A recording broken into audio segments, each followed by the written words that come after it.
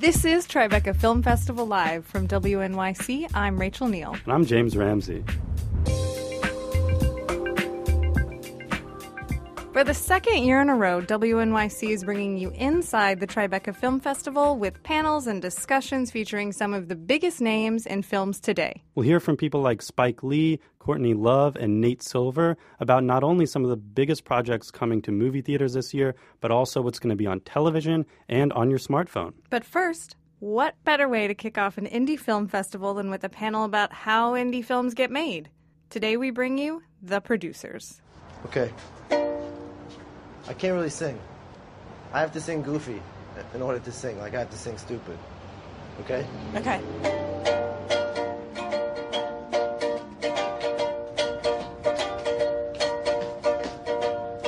You always hurt the ones you love. The one you shouldn't hurt at all. Oh, Blue Valentine. Right? And the thing about that movie is it just sounds so real. Like, that's the first date that I want. Yeah, it's emotionally gripping and it's honest, but there's also, just in terms of movie making, it seems so simple. I mean, there's no explosions or car scenes. It's like they just turned on a camera and started filming this relationship. Right, and I was really surprised to find out that it took 12 years to make, 66 drafts of the script, and there was a ton of problems over the money. Hey, girl, that sounds like a lot of work to get a movie made. That's a good one. Independent films can be just as hard to make as big Hollywood blockbusters, but without the big budgets. One day, the storm's gonna blow, the ground's gonna sink, and the water's gonna rise up so high, there ain't gonna be no bathtub, just a whole bunch of water. Beasts of the Southern Wild was shot on location in Louisiana and used an almost entirely local cast and crew. We'll hear from the producer of Beasts of the Southern Wild, along with the producer of Blue Valentine and others, on this panel, The Producers. Welcome, everybody. We have a great group of panelists today. I'm sure you're familiar with Olivia Wilde as the famous and beautiful actress that is also insanely smart, and that's her little well-kept secret. But she is here at the Tribeca Film Festival with, this is not your first produced movie because we're going to count your documentaries as well. But, thank you. Good. Bonus. But she's here with, I'm sorry. Meadowland. Thank you. Don't worry, there's lots.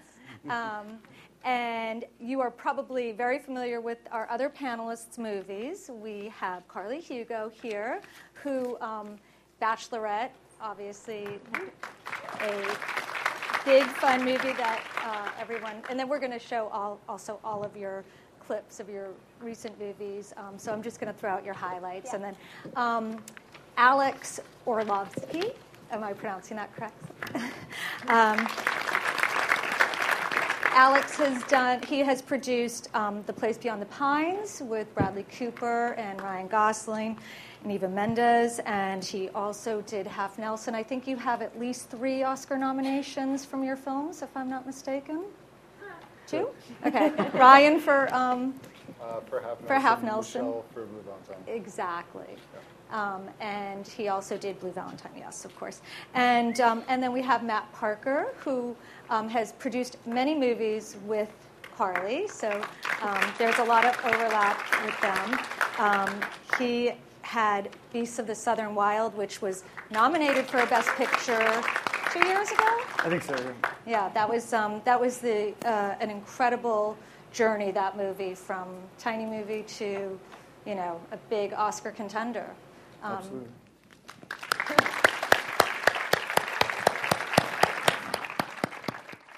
Maybe let's start with Alex, because I think that the Wolfpack is really indicative of the constraints that indie producers face now. Like, how do you even go in and pitch a movie, like, to financiers to get financing for a movie like that?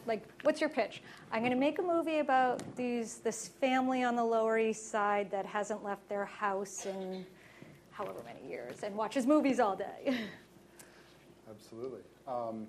It is very indicative because the director didn't ask for anyone's permission and basically did it herself for a number of years.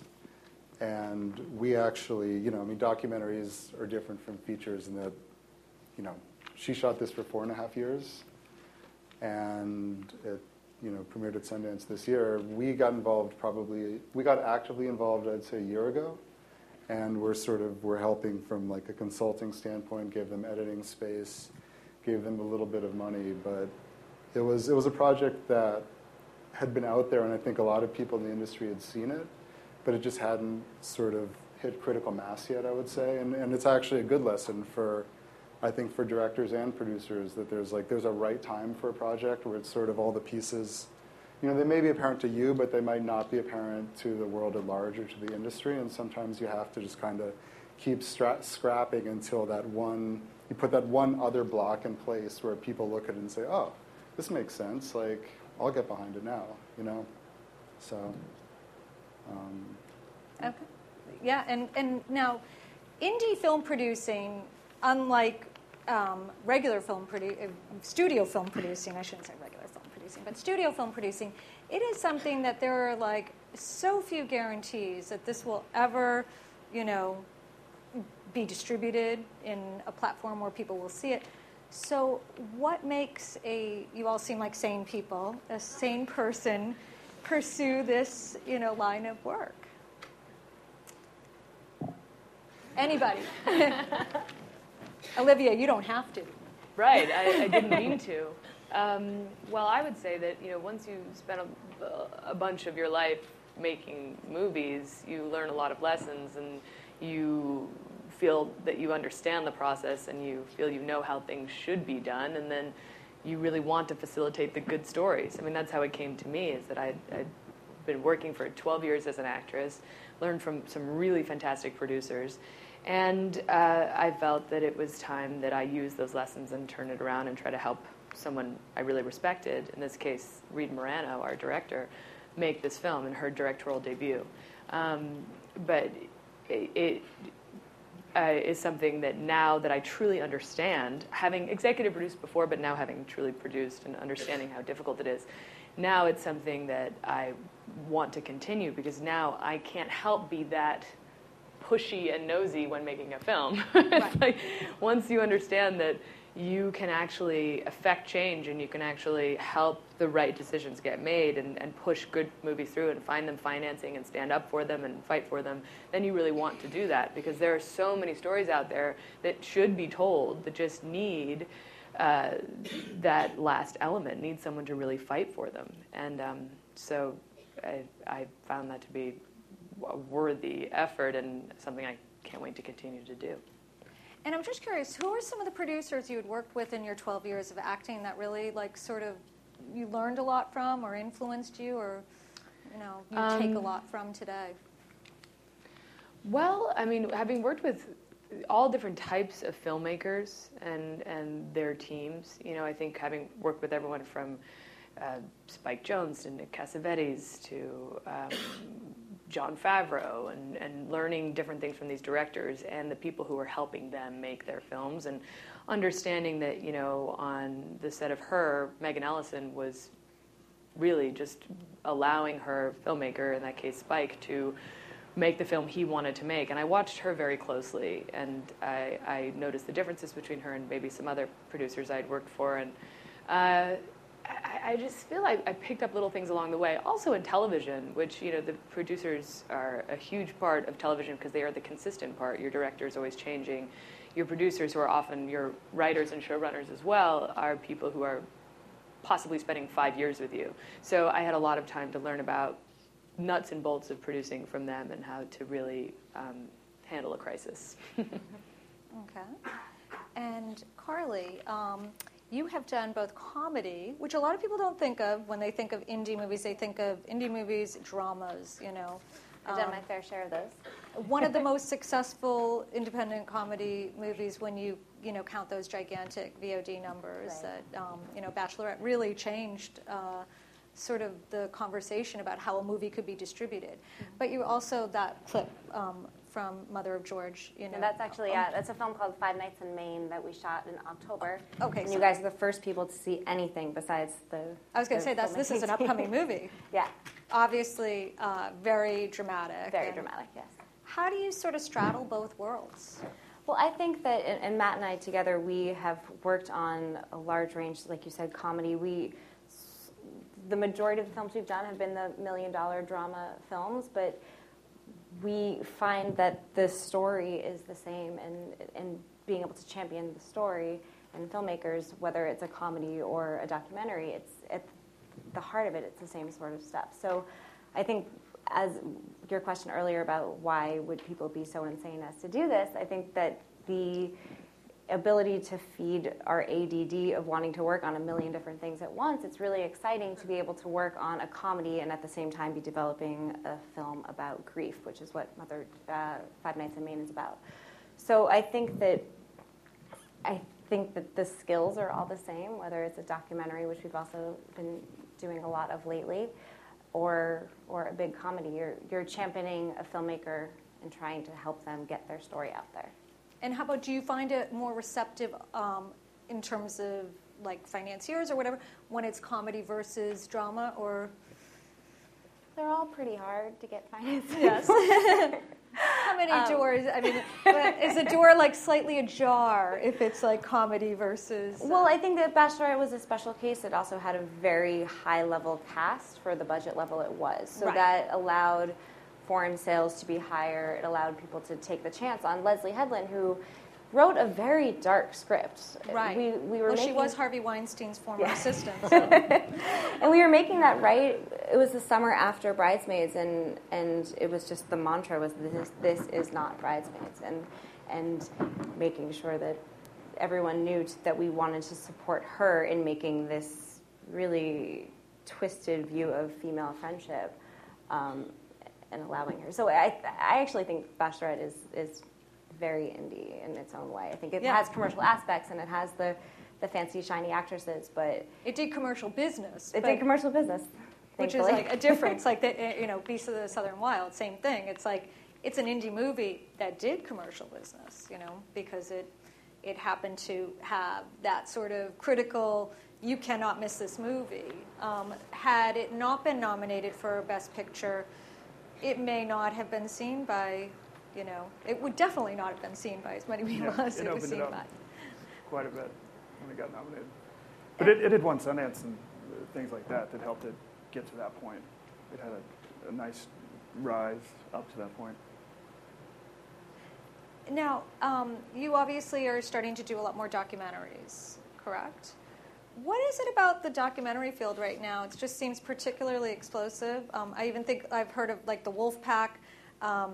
People are talking about buying the feature remake rights for the Wolfpack. That's become sort of this like hot new area of documentaries. They have such great stories that people now can just buy. Hollywood can buy a documentary. They have a blueprint for a movie's narrative, and then they can make it. But documentaries, I think, also, there's just so many more places to show them now. Thank God for Netflix and all these places. But, is this something that, like, you can just make a full career doing nothing but documentaries? And For Carly and I, the documentary thing, I had done one small documentary several years ago. It was super hard. But recently, we joined forces with Graydon Carter, who's the editor of Vanity Fair. Sure. And he had this Nora Ephron documentary that he was getting set up with HBO, and he was like, "Do you want to produce it with us?" And I was like, "Sure." HBO. Directed by her son. Yeah, it's. But the difference in that and like the other one I was talking about is the budget. I mean, the HBO documentaries. We're on our second one now. They have a really nice, healthy budget. We can pay crew well. We can pay ourselves well. So it's made it a lot easier for us to do documentaries. I think like working on a documentary for 6 years. That's usually like the two people doing it. It's super tough, and if somebody doesn't come and at the end, like Alex was talking about, and rescue them, that doc might never get finished or make it to the festivals or whatever. So there's like I don't know, there's I think, two worlds of documentaries. They're like the Alex Gibney's, and then there's the people on the ground really making these real stories, that aren't like biopics. How many movies does Alex Gibney produce in a year? Like 20. Yeah, like he's like the Rembrandt. I think there's going to be like a whole group of people doing it under him, but it's like I feel like every 3 months there's an Alex Gibney documentary. It is. Definitely. Not that that's a bad thing, but so now Olivia, you are probably the only one here, I'm guessing, that appears in the movie you produced. Is that correct? Unless you guys have cameos that I don't know about. Yes. Which was my original way that I discovered the material was as an actress.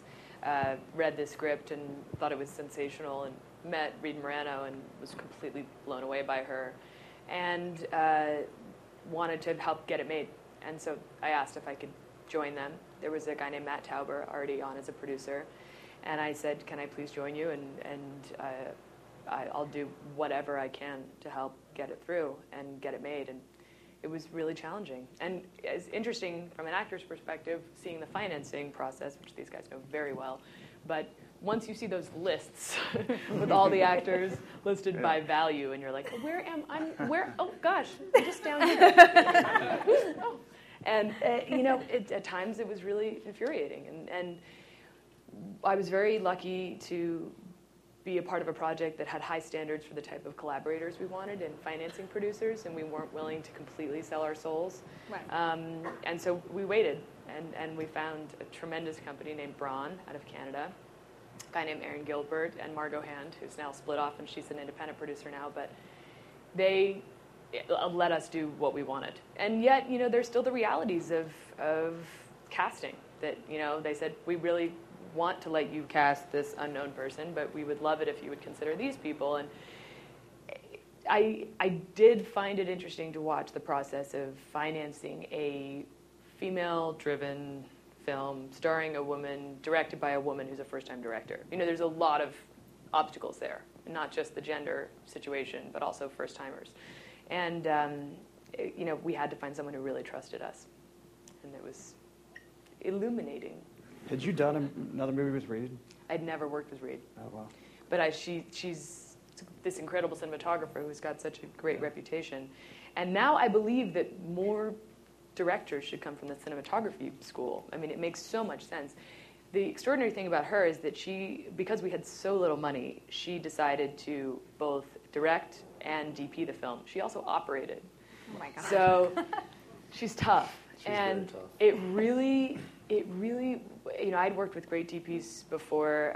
Ben Richardson, actually, who shot Beasts, did Drinking Buddies, which I was in and executive produced. And he's also an amazing DP who's really active and a part of the process. And Reed, as the director, cinematographer, and operator, created a very different environment on set. And we were able to, just in terms of logistics, also save money because of time.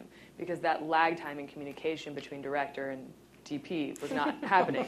She was making decisions. And also creating this incredibly intimate bond with the actors. And we had some child actors as well, so that was really helpful.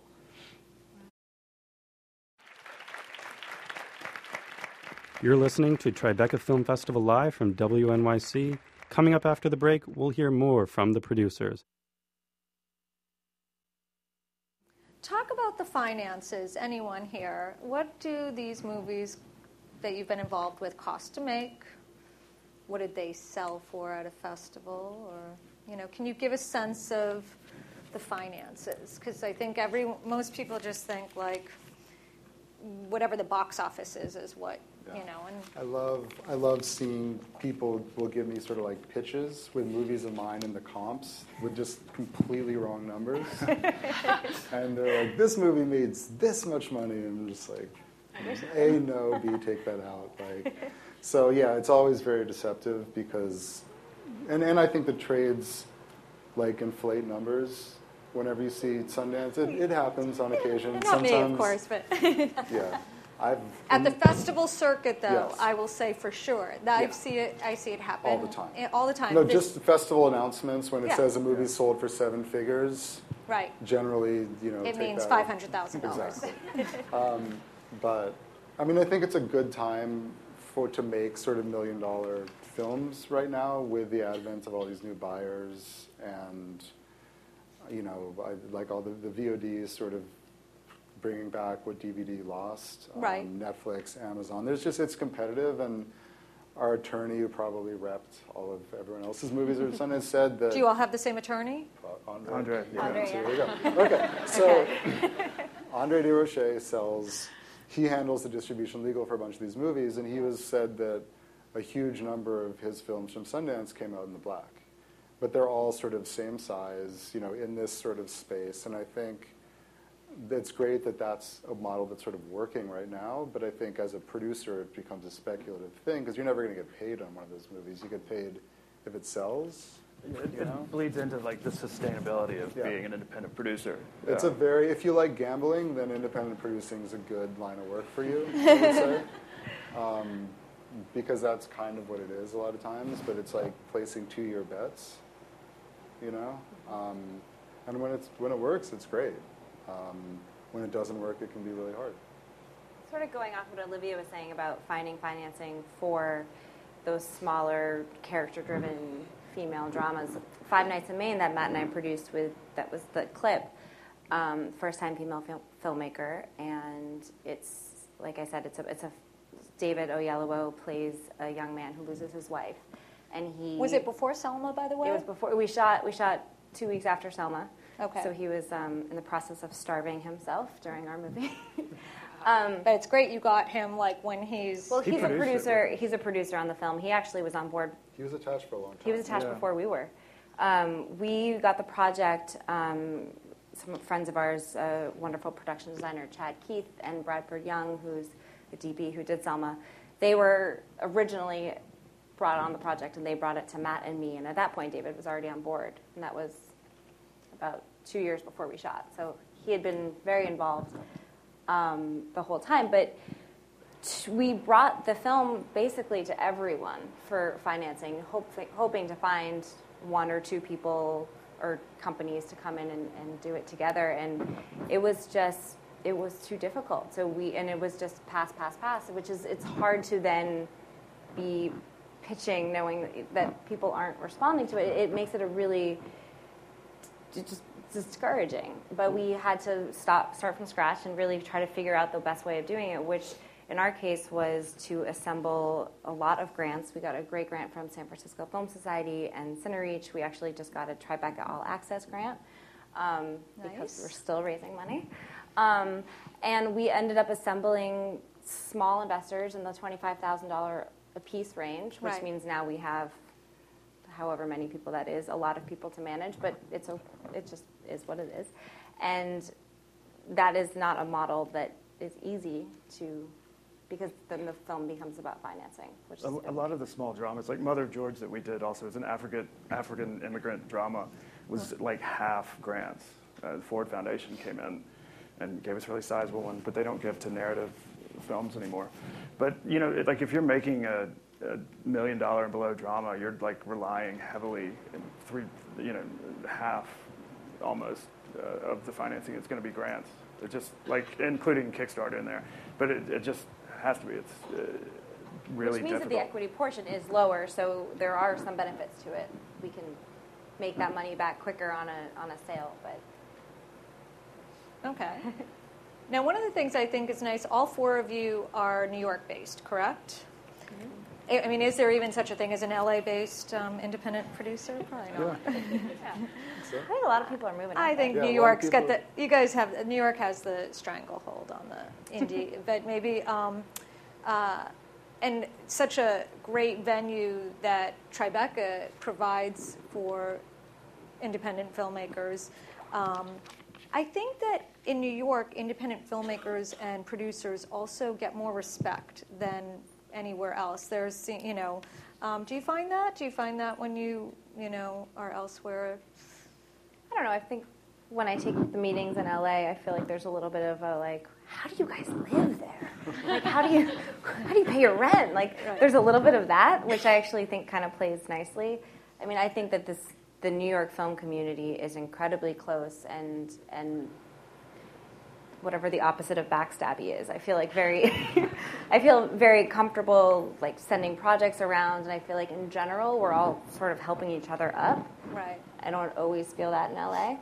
LA's a little bit like The Player. Yeah. Great movie. That movie was sure was. So I'm a part of that. It seems as relevant today as ever. Yeah. So you find a camaraderie here. I love it. And I think the crews are great here.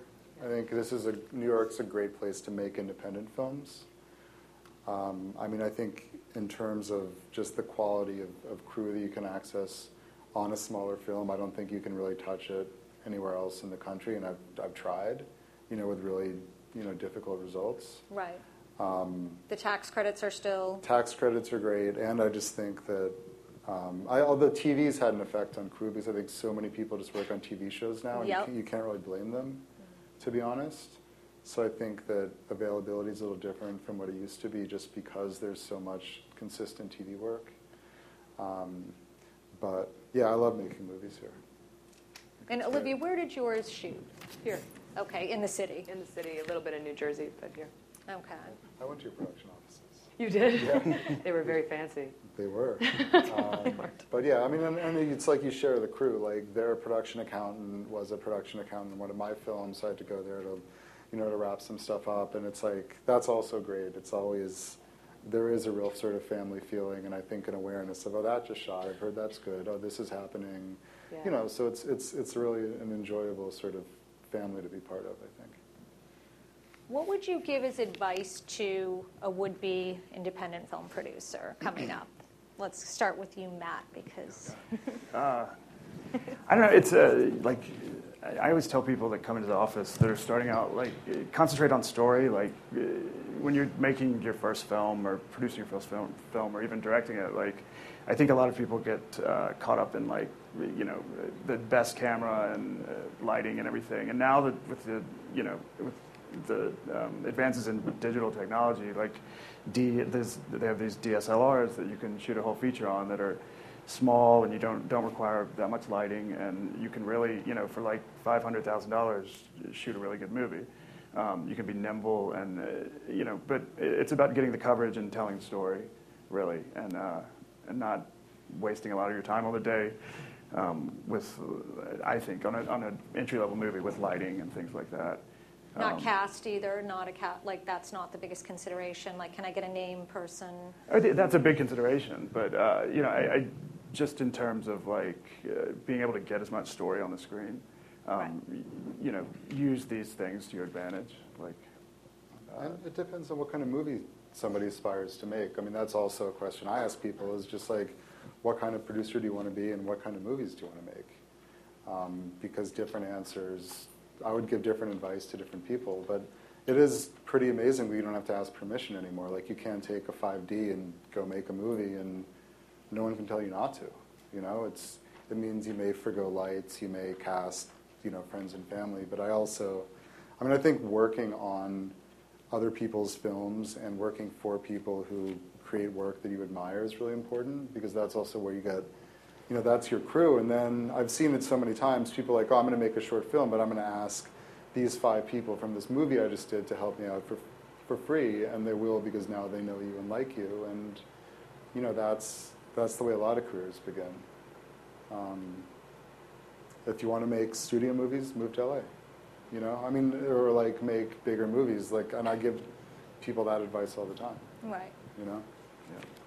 And how about you, Carly? I think it's very important to be fearless and really to go out there and like Alex said, make something. Don't just sit around for 2 years worrying about things. I think it's also very important, you had said at one point, not having cast. I think that it's also important, if you're going to spend someone else's money, to understand that the way that the marketplace is right now, cast is a factor. Not saying that there are very big exceptions to the rules, and we've done exceptions to that rule. But I also think that you have to, when you're starting out, like, always be thinking of the end goal. Where do you want this? Which distributors do you like? Which distributors do you think that this would be the right fit for? Like, keeping an eye on the final product is very important. And I think that as producers, it's important for us to know that world for the director so that they can relax into, as I said, story and into the more artistic side of things. And we can sort of help guide them. But I think for beginning producers, I just go make stuff. Just do it. Just do it. And working on a short film, it's the same skills. Working on a small documentary to a large comedy, it's the same scheduling problems, and the location fell through and we need insurance. Like, it's the same process. Yes. How many movies have you been a fully producer credit on at Full this producer point? credit? 10 to 15? I don't know. Something like that. Like 10? And you're like 10. 25 years old, right? I'm 30. You're all like 25. Yeah. I was just going to add to that, and in terms of the casting part of the process, from an actor's perspective as well, it's a good idea to get creative with the way you make offers, and also not immediately surrender when, let's say, you're making a film and the male role is not as big as the female role, and the financier says, well, if we bump up this male role, we might get a bigger male actor, and then we can make this movie. I think it's really worth resisting that and sticking to your guns and telling the story you really want to make. And if you can't get an actor to accept that small role, they're not right for that role, don't change your story to try to beg an actor to be a part of it. If it's a good story, they're lucky to be a part of it. And I think in terms of how offers are made, just understanding that process, that sometimes the agents aren't delivering that material in the way that it should be delivered. Sometimes the lookbooks you've created aren't getting to the actors. Sometimes the letters the directors are writing aren't getting there. So as a producer, really working hard to build this cast that will get the movie made, just following through on that and making sure that you allow the actor to really understand what they're being offered and who the director is. I just can't tell you how many times I've passed on something because it just wasn't presented to me in the right light, and then later seeing it being made and being like, wait, what is that? I didn't know it was that. Or directors see me and say, did you get the letter I wrote or the lookbook I sent? I'm like, I don't know. That never got to me. So just from the producer's standpoint, I really tried to keep that in mind when we were making our offers, and it really helped to follow through and try to communicate directly as much as possible. I like this point of sticking to your guns, and especially about like who's right for a role. I have this great anecdote. I was talking to the producer of Winter's Bone a few years ago, and they were having a terrible time getting the financing for that movie. And the potential financiers wanted, okay, if you can get Britney Spears or Miley Cyrus, Southern actresses with a name, none of this Jennifer Lawrence crap. And they stuck to their guns. They wanted somebody who could act, I guess. And the rest is history for Jennifer Lawrence. But wow. I think Britney Spears would have been fabulous. She would have, Skinny Nose Squirrel and everything.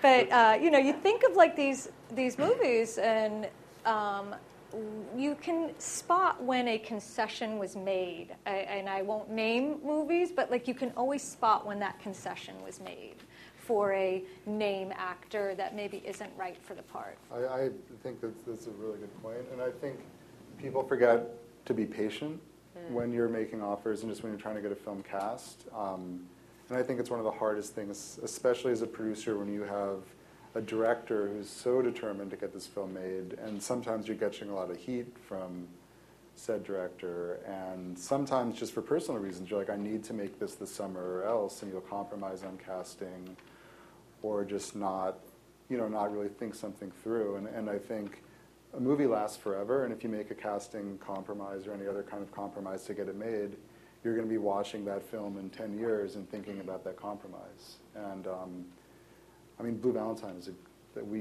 I personally tried to get that movie made for 5.5 years, Derek for 10, and we had so many people pass on it. Wow. Who passed? Just curious. Really? Oh, God. Britney Spears. We probably did offer it to her, but I probably shouldn't say any of this stuff, so I'm not going to. But there's no reporters here. Hundreds of people. Yeah. No, literally 30, 40 actors, Yeah. ranging from ideas that seem good to ideas that I tell people and they're just like, what? You got to be kidding me. And we almost made the movie in a couple of those versions. I mean, but Derek was a first-time director. No one, and I actually remember taking to an actress's apartment, to her doorman, like VHS tapes of like his short films, his commercials, like all these things to try to sort of convince, and this goes back to what you said also, it's like, especially when you can't get a face-to-face meeting between a filmmaker and an actor, it's sort of translating why something special can be really hard. Yeah. But I think just like wait, be patient, your projects will get made when the time is right, and don't make the wrong version of it just so you can say you made a movie. You know? Something else about the timing, which is not related to that, but related to compromising on timing. I think it's important to also not rush your film for a festival date just because you happen to be Great point. almost done and you've got 4 weeks left till Sundance and you just throw something out there. I think that's something that we've seen before, we've done before, and you always regret that you didn't take that extra time because, like Alex said, films last forever, and that's something that we've been talking a lot with our directors about is like patience is key because if you rush to make a movie but it comes out soon, rush to make it soon, and it's not the thing that you want it to be, it's not going to be the calling card you need it to be for your next film and for the next and the next. So I think it's something that, as producers, we have to also sort of manage, not expectations, but manage that timeline and allow the director to understand that there's not only one festival. There's not only one summer to make your movie in. How about Olivia? Speak to the dearth of female directors, even in the independent film space. Well, I don't know if there's actually a dearth. It just feels like it because so few of their movies get made. Right. And they're certainly much better than the studio. I mean, there's far more female directors working in the independent film space than there are in the studio film space, where it's like really... I mean, it certainly seems that way from my perspective. And I wonder if it does have to do with how difficult it is to get their movies made. I think as a producer, you're taking on an extra challenge. I think that it is changing, but it starts from the audience really demanding those films and supporting those films, and then the numbers line up and people will make those films. But I was actually shocked at how, even though our director was a very accomplished cinematographer and very well respected within the industry, still seemed to be having a tougher time because there was this sense of like, well, won't it be hard for her? And it was like, what? Why? What? She's handled very, incredible directors, and she's been on sets, and she has so much experience, more experience than some of these first-time directors who are writers who've actually never worked on a set, and they're getting the opportunity. So I think people are afraid of taking that risk because, as everyone's been saying, it's a gamble. It's a huge risk. And you do have to remember you're spending someone else's money. That's the thought I had many times throughout the process is I was getting frustrated, and I have to remember I'm gambling with someone else's money here. I have to understand why they're being cautious. And it is a lot about handling their fears as well as your director's fears and insecurities, and making sure that everyone is maintaining, their patience and confidence. Even after you get rejected from a festival, or before that stage, every actor passes. Then you actually make the movie. Then you get rejected everywhere, and maintaining everyone's. I've found a lot of producing is maintaining everyone's enthusiasm. Yeah. Yes. And that is an important role. So. But in terms of the female directors, I don't know. I mean, I think there's a lot of them out there, and a lot of them in film school right now, and it's up to producers to really champion their work, and I'm excited to do that. Well, thanks. I would love to hear each of your future projects that you're just starting to work on as producers. Carly, let's start with you. Well, like Matt said, we have a couple documentaries that are in post or shooting right now. The film that I'm very, very excited about right now is we have a film called Faith, which is based on a New York Times bestseller from a couple of years ago. and it is a big, meaty family drama, and really excited about adapting it and getting it out there. Is it, what's the plot line? Is it... The plot is it's about a family in Boston in 2001, and... Your hometown. In Boston, yeah. And the oldest brother in the family, who is actually going to be played by Chris Cooper, he is a Catholic priest, and he's falsely accused of molesting a child. And the film is told through the younger brother and sister's point of view, figuring out whether or not he's innocent, and really reconciling how do you trust someone who is your older brother, the person you looked up to your whole life. What do you do then if you don't believe in him? And so it's sort of the family dynamic, how it shifts it and changes it. And who's going to direct it? We don't know yet. We're working on it right now. Olivia, do you want to get into directing, or is producing? Yeah, I can send you the book. Yeah, we can make the deal right now. We have to exchange cards at the end. Now, Alex, what have you got cooking? I'm waiting for Mike Cahill's next script, which I'm excited about, who directed I Origins and Another Earth. So I should have that hopefully in a week or two. And it's a big science fiction movie. So that will not be an independent budget. Well, I mean, the definition of an independent film, I think, continues to expand. So. Yeah. He's great. I was on a panel with him recently, and cool. I think he's like the next Darren Aronofsky. He's got that sort of... that is my hope. Yeah. But it's about what would happen if humans and aliens interacted, but not from a sort of horror movie alien perspective, I think what you traditionally see, but something maybe a little more humanist. I mean, the same way that he's explored other big ideas through kind of a more human lens. But I think also, in the sort of Loop or District 9 vein is the hope. We'll see. I'll tell you once I've read the script. Okay. And then working with a director named Charlie McDowell, who did The One I Love. Yep. That was at Sundance last year. That script's called The Discovery. And it's about a scientist who proves that the afterlife exists and the societal consequences of that. And then I have a movie in post that Gerardo Naranjo directed, stars Dakota Fanning, Zoe Kravitz, a bunch of other great young actors. We're trying to finish editing. So. Nice. Sounds like you're busy. Matt? We're finishing a Mission to Mars movie with Mark Strong and Luke Wilson right now.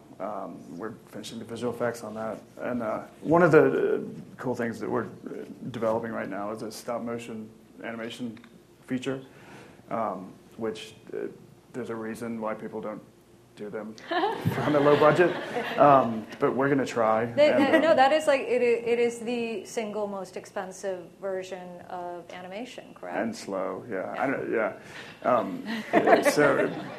It's the script got into the Sundance Writers Lab, and we're supposed to hear on the Directors Lab any day now. And it's one of the first animated projects to go through the labs.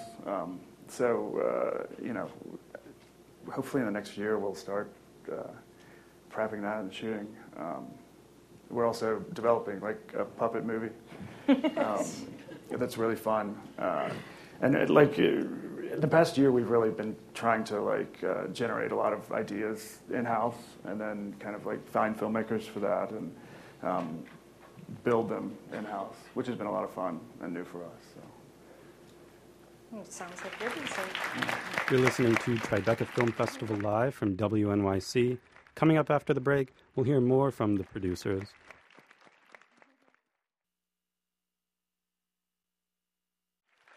And Olivia, you're always busy. Well, I'm producing a film called FML, which a great new director who's a documentarian named Amy Rice is going to direct.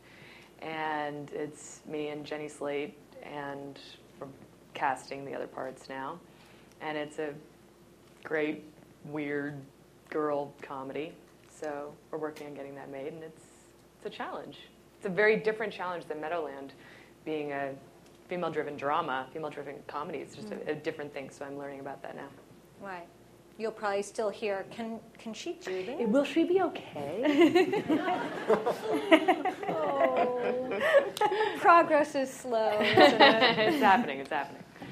Now, do we take questions from the audience? Now, I'm sure you guys, after all of this, discussion, have plenty of questions. Does anybody? Oh boy, how about you? I shared the law. Oh, wait a second. We're going to get you a microphone. I'm part of your family because I share legal. Andre, I have Evan Krause of Gray Krause as my lawyer.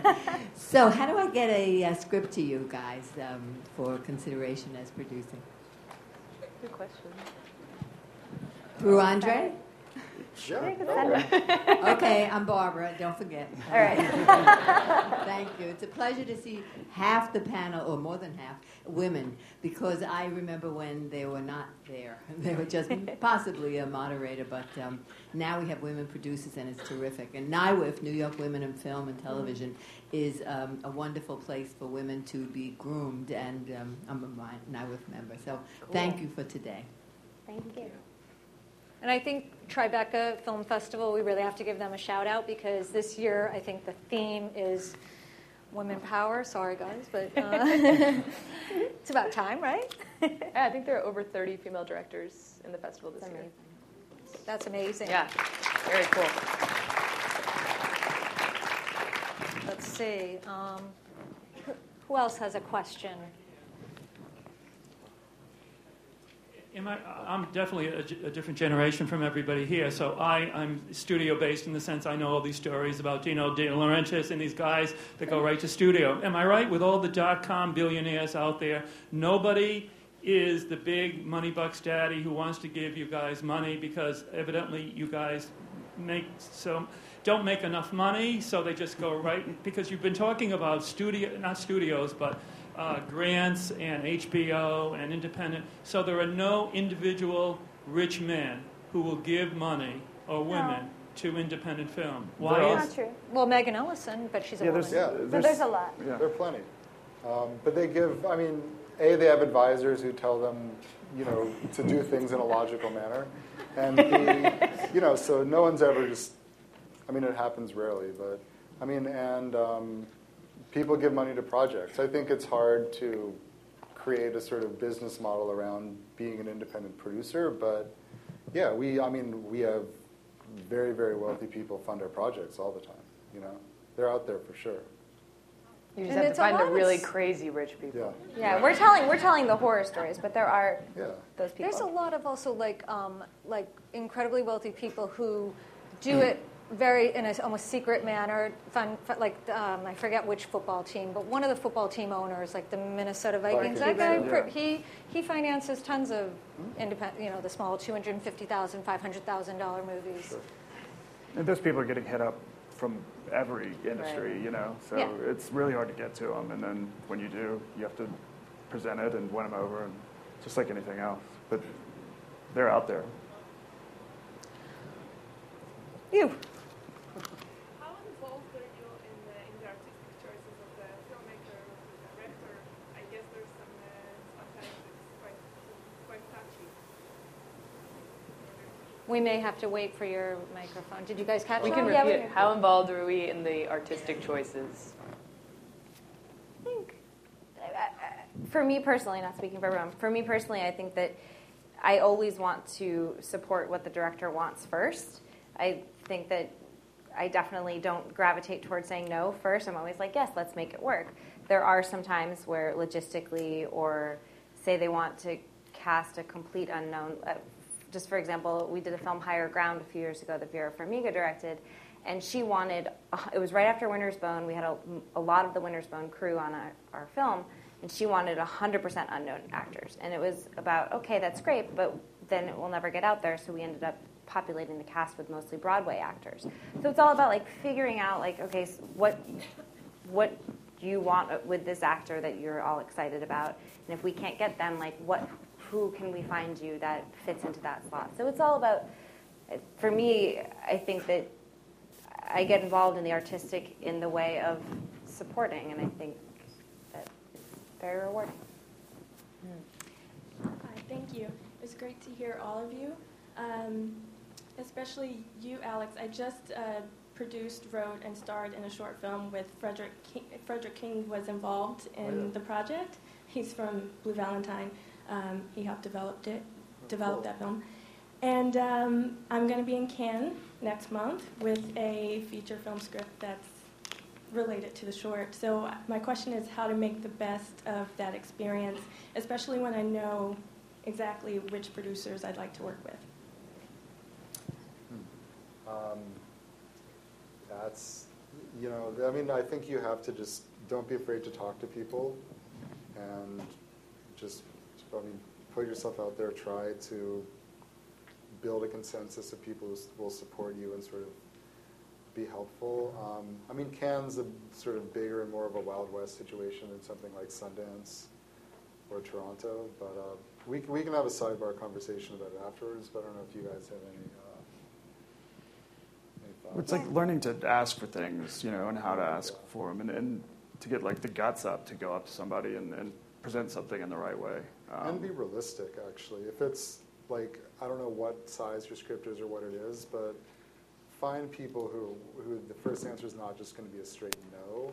Mm-hmm. And it's people who, like, people come up to me all the time, but it's like, ask me for something reasonable that's like, oh, this person actually has thought this through and there's some sort of like logic behind this. It's not just, like a pie in the sky or sort of unreasonable thing, because people will turn off pretty quickly. Yeah, you can do your research. I think it goes hand in hand. Like the internet, there's so much information out there on these producers and what they've done, and you can see their body of work and find similar projects to yours that these producers have done, and do your research. Yeah, and tailor those conversations to, even if it's like, I will IMDb in the bathroom real quick to be like, okay, I'm going to talk about that. Like, but even if it's just knowing who you're talking to, so that you can. Yeah. And assistants and junior agents, honestly, are sometimes even a better approach than the most important person in the room, because they're more likely to get behind something and support it, because it can be something that they can take ownership of, rather than going straight to somebody who's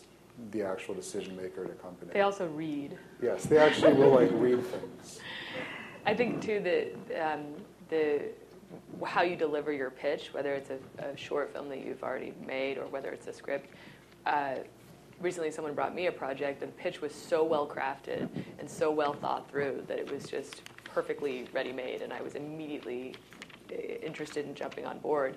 And I was just so blown away by it. So I think really making sure that the pitch you present is ready.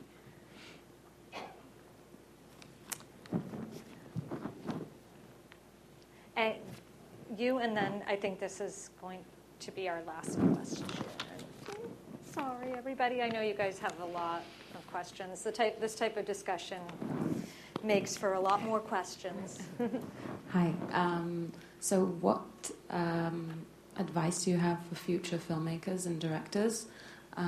Would you suggest that we should first team up with a producer that probably has done some things, and do you also completely discourage the director producing themselves if it's maybe a first project?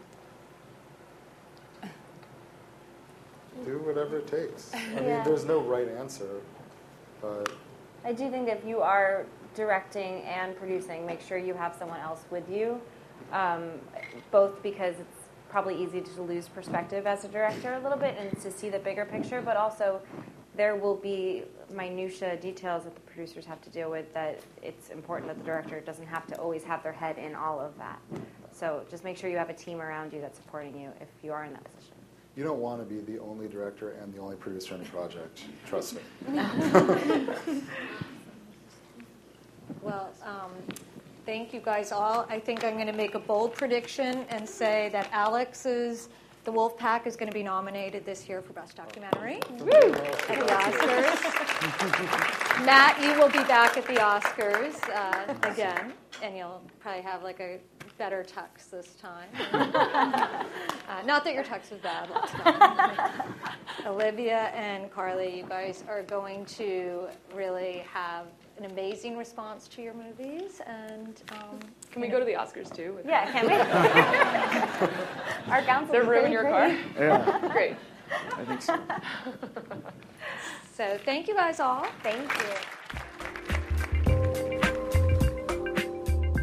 On the next episode of our show, we'll hear from costume designer Catherine Martin and Vogue editor-at-large Hamish Bowles about the glamour behind The Great Gatsby. That's next time on Tribeca Film Festival Live from WNYC.